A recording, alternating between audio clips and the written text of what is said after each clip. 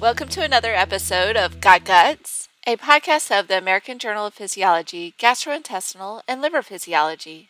Joining us today are Editor-in-Chief, Professor Mark Fry, and authors Dr. Enis Castellari and Dr. Vijay Shah of the recently published manuscript titled Stiffness is Associated with Hepatic Stellate Cell Heterogeneity During Liver Fibrosis.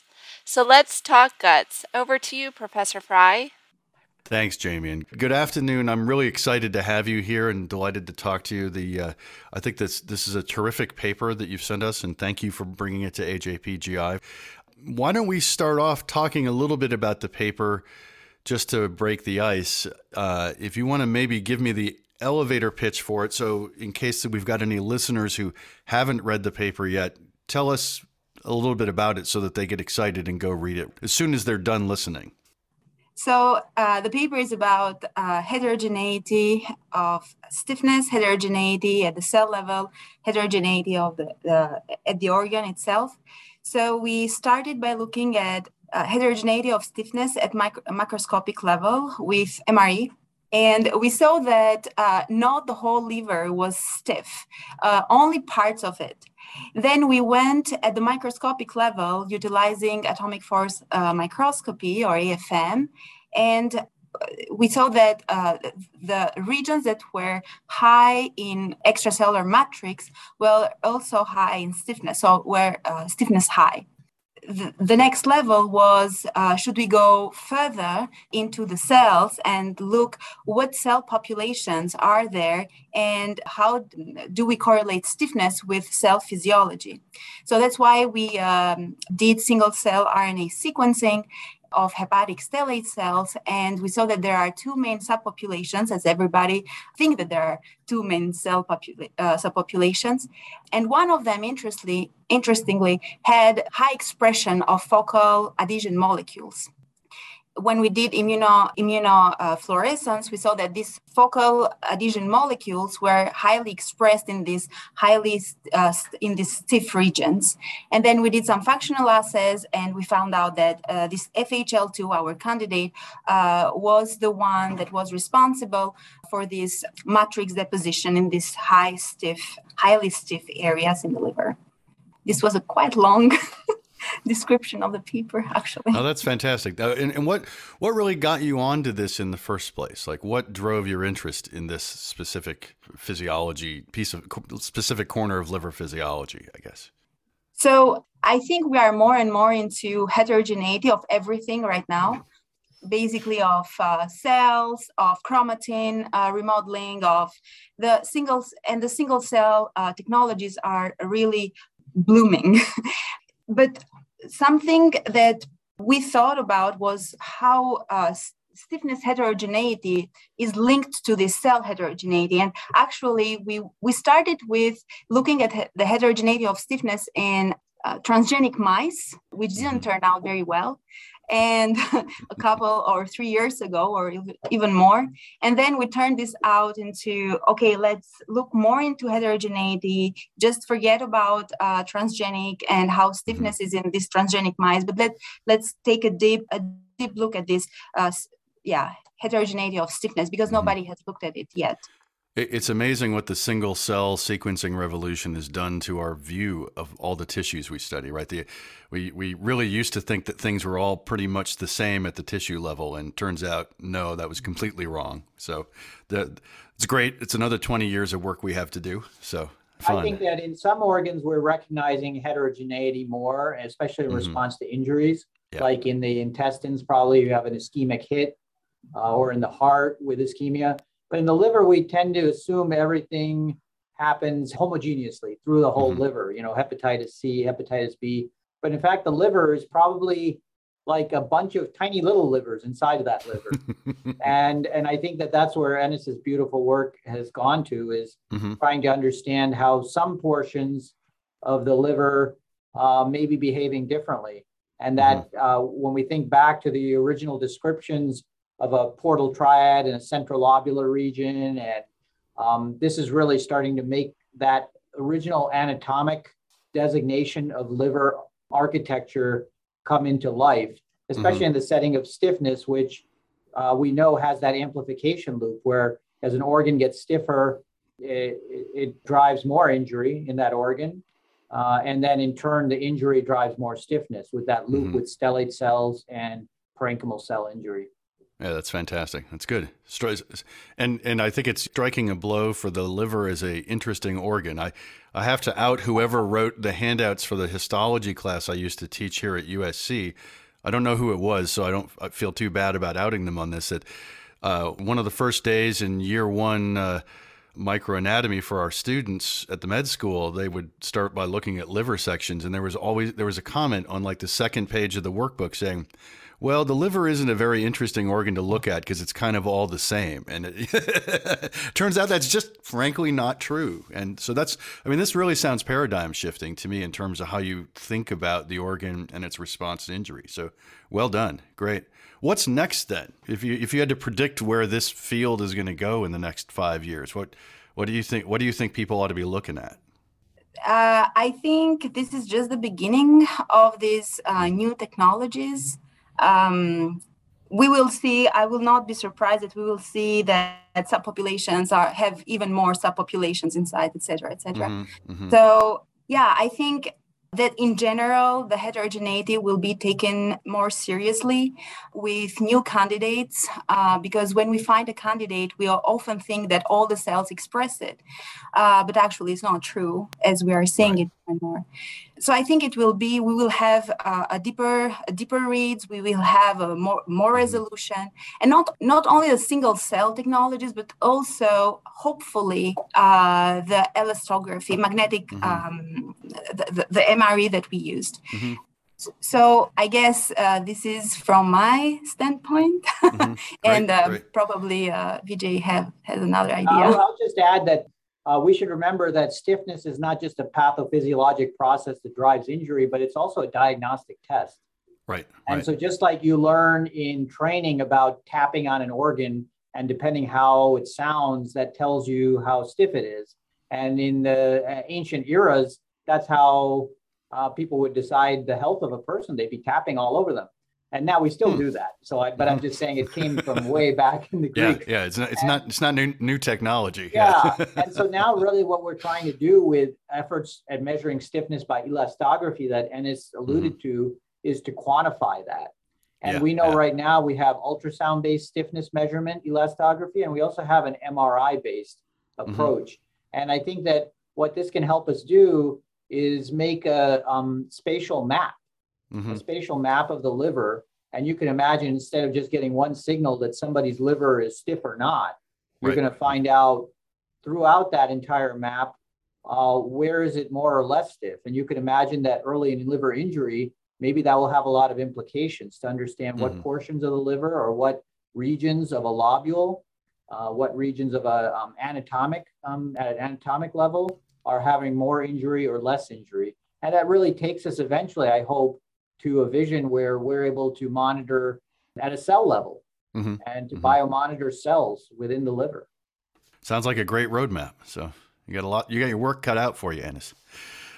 So let's shift gears a little bit then and talk about the two of you as scientists and authors and how you got to where you're at. How did you get into research? We'll start with you again, Ennis. How did you get into research, and what drives your interest in the liver? So my story, it's a bit long.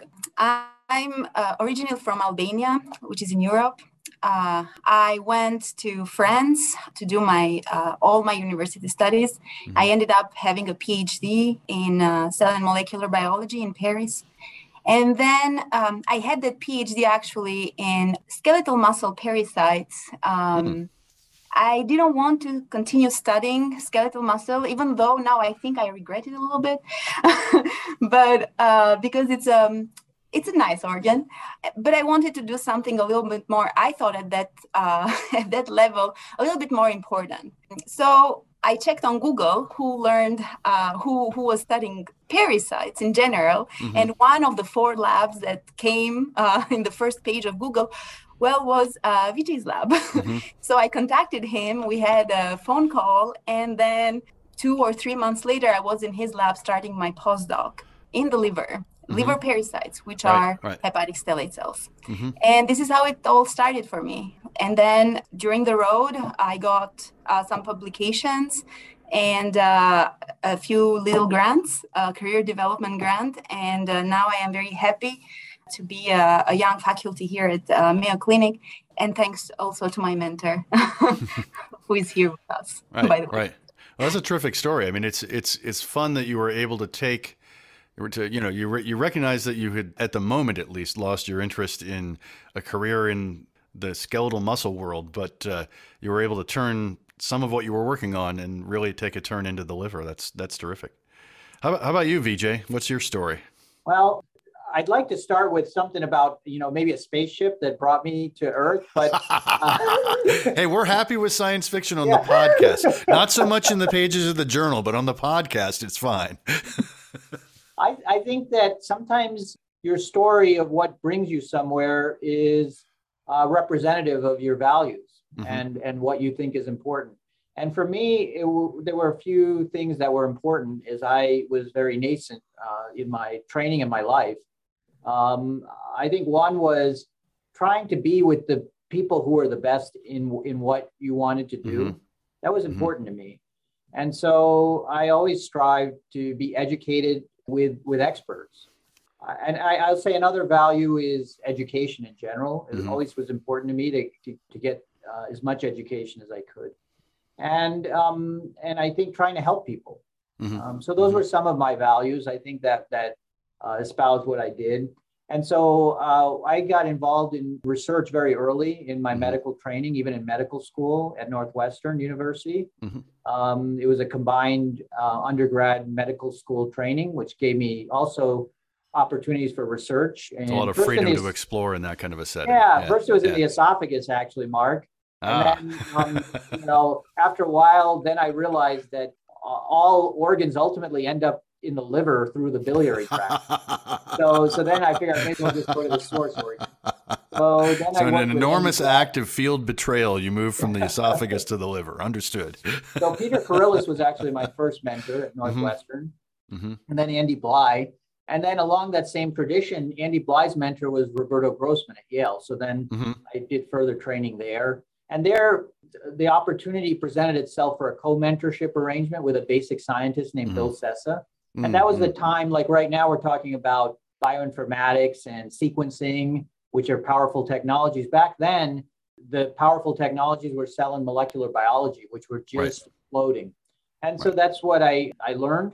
And that allowed me to come into liver disease, especially portal hypertension, with a lens of a vascular biology lens. And then from there, I've come to Mayo, and I've been at Mayo for 22 years. And I focus here mostly to try to give back the same way my mentors gave to me and help me grow and learn, and to try to help human health and disease.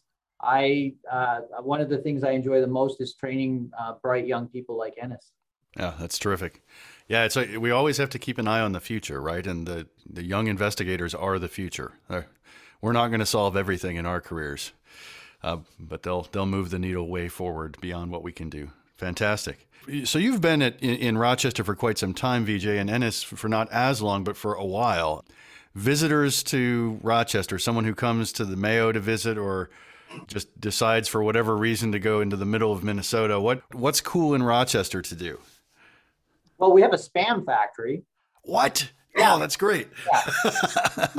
I grew up eating fried Spam on cookouts when I was a kid. Well, so then you should come.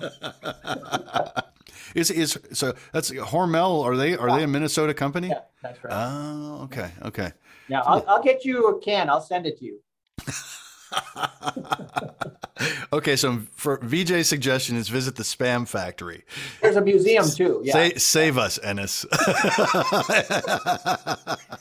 How about Johann Miro paintings, sculptures of Rodin, or other Andy Warhol photography? So how about this? We have all these at Mayo, inside Mayo building. Interesting. Original pieces. It's a clinic and an art gallery. Yeah. It is. That's great. That's terrific. And that actually is something that sets the place apart, right? Because there's fantastic cutting edge care there and research, but so many universities and hospitals have what could be politely described as hotel room chic art hanging up in the walls. And y'all actually have serious pieces of art. I didn't actually know that. It's fantastic. Jamie, do you have any questions? I've been monopolizing the discussion, and you always have insightful things to ask. No, it's okay. Yeah, I was wondering, work-life balance is a big thing right now. What do you guys like to do when you're not in the lab? I don't have any other choice than going back to my family. And are those your kids on the wall behind you there? Exactly. Okay, yeah. I have a 4-year-old and a 1-year-old, Arthur and Louis, and yeah, I'm taking care of my husband too. How about you, VJ? Oh, I have. I like to spend time with family too. I get a lot of energy from my family. I have a dog as well. The Chocolate Lab. I like to ski in the winter, and actually I just got a cast off my thumb. I had a fractured thumb from skiing, but I'm better now. I like to kayak when the weather's good. Slightly less dangerous, right? And I like to travel, although I think the last 2-3 years I've traveled much less, but I'm still thriving and doing fine. Because I think now with the metaverse, we won't need to actually go anywhere. We just, no, don't do that. Don't do that. Travel is still fun and important.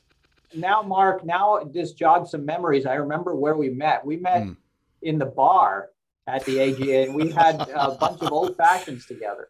Okay. That sounds right. Yes, that memory is slowly trickling back in. Good times. All right. Well, I know we're getting close to VJ's endpoint, so let's do as they like to do on NPR quiz shows, the lightning fill in the blank round. So we'll start with you, Enes. Blank is a laboratory technique that is widely thought to be extraordinarily difficult, but is actually quite easy. Western blot. Ooh, you're killing me here. Good answer. I'll give you my thought. I think working with your colleagues. Yeah, that's actually. It can be. Sometimes it's a very carefully designed technique. Okay, and then VJ, blank is the best comfort food after a failed grant application. I'd say Southern Comfort, or since you said comfort food, but I should probably pick a better bourbon than that. But I'd say bourbon, old fashioned, is a good comfort food. Whether things are good or bad, it actually is quite helpful. Very good. And then I guess our last one for each of you, we'll start with Enes again. Tell us one thing about you that people will find surprising. Smart. Okay. All right. VJ. I think probably people who don't meet me might think I'm quite serious, but I think through this podcast, you realize that I'm not very serious at all. Or you have a good balance of serious and fun, I think is the way to look at it. Good. Thank you. So, outstanding. Great. So thank you. This has been fun for me. I hope you've enjoyed it. I know it's a little weird and awkward doing this over Zoom, but you guys have been great guests. Is there anything else you want to say to the podcast audience? Anything? Read the paper. And please cite it. Read the paper. Yes, I second that. Read the paper and cite the paper. Thank you. That's outstanding. Great. All right. Well, thank you for joining us on Got Guts. Jamie, do you have anything to add? It was nice to meet you guys. Thank you for joining us. Yeah, what a fun job you guys have. How do I do that? Terrific. Okay. Bye-bye. All right. See you later. Yes, thanks very much. Thank you, Enes. Thank you, VJ. Thank you for listening. This podcast was brought to you by the American Journal of Physiology, Gastrointestinal and Liver Physiology, and produced by me, Jamie Jones. If you would like to hear our latest episodes, please visit the AJP GI and Liver Physiology's homepage.